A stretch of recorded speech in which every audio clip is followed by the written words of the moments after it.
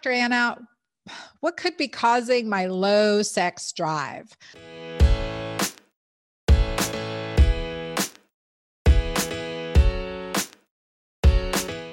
Wow, let me tell you, as a gynecologist and obstetrician, I do many exams on patients year after year. And I can tell you when I'm leaving the exam room and just after finishing, saying goodbye to the client, and my patient would say, "Hey, Dr. Anna, there's just one more thing.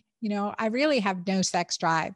Right away, drop the handle. Then that's going to be a long discussion. That's one of the reasons I created my course, Sexual CPR, because there are many issues that can cause a low sex drive.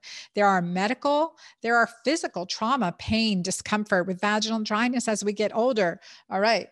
Don't allow that to happen. You've got your Jolva. So we're gonna fight against that vaginal dryness for sure. So, but that can definitely decrease your interest. If you have pain every time you do something, why would you want to do it?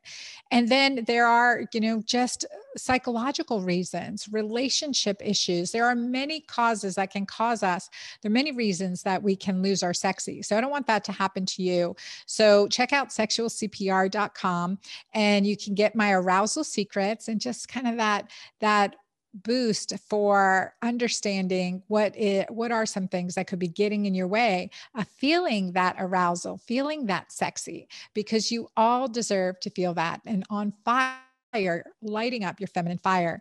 And this is that energy. Sexual energy is a creative energy, wherever you're putting it towards your relationship, intimacy, because that is one of the ways that we increase our oxytocin and keep a healthy relationship. So that's key. Maybe you're single or you're not in a relationship and you think, okay, well, what good is that sexual energy?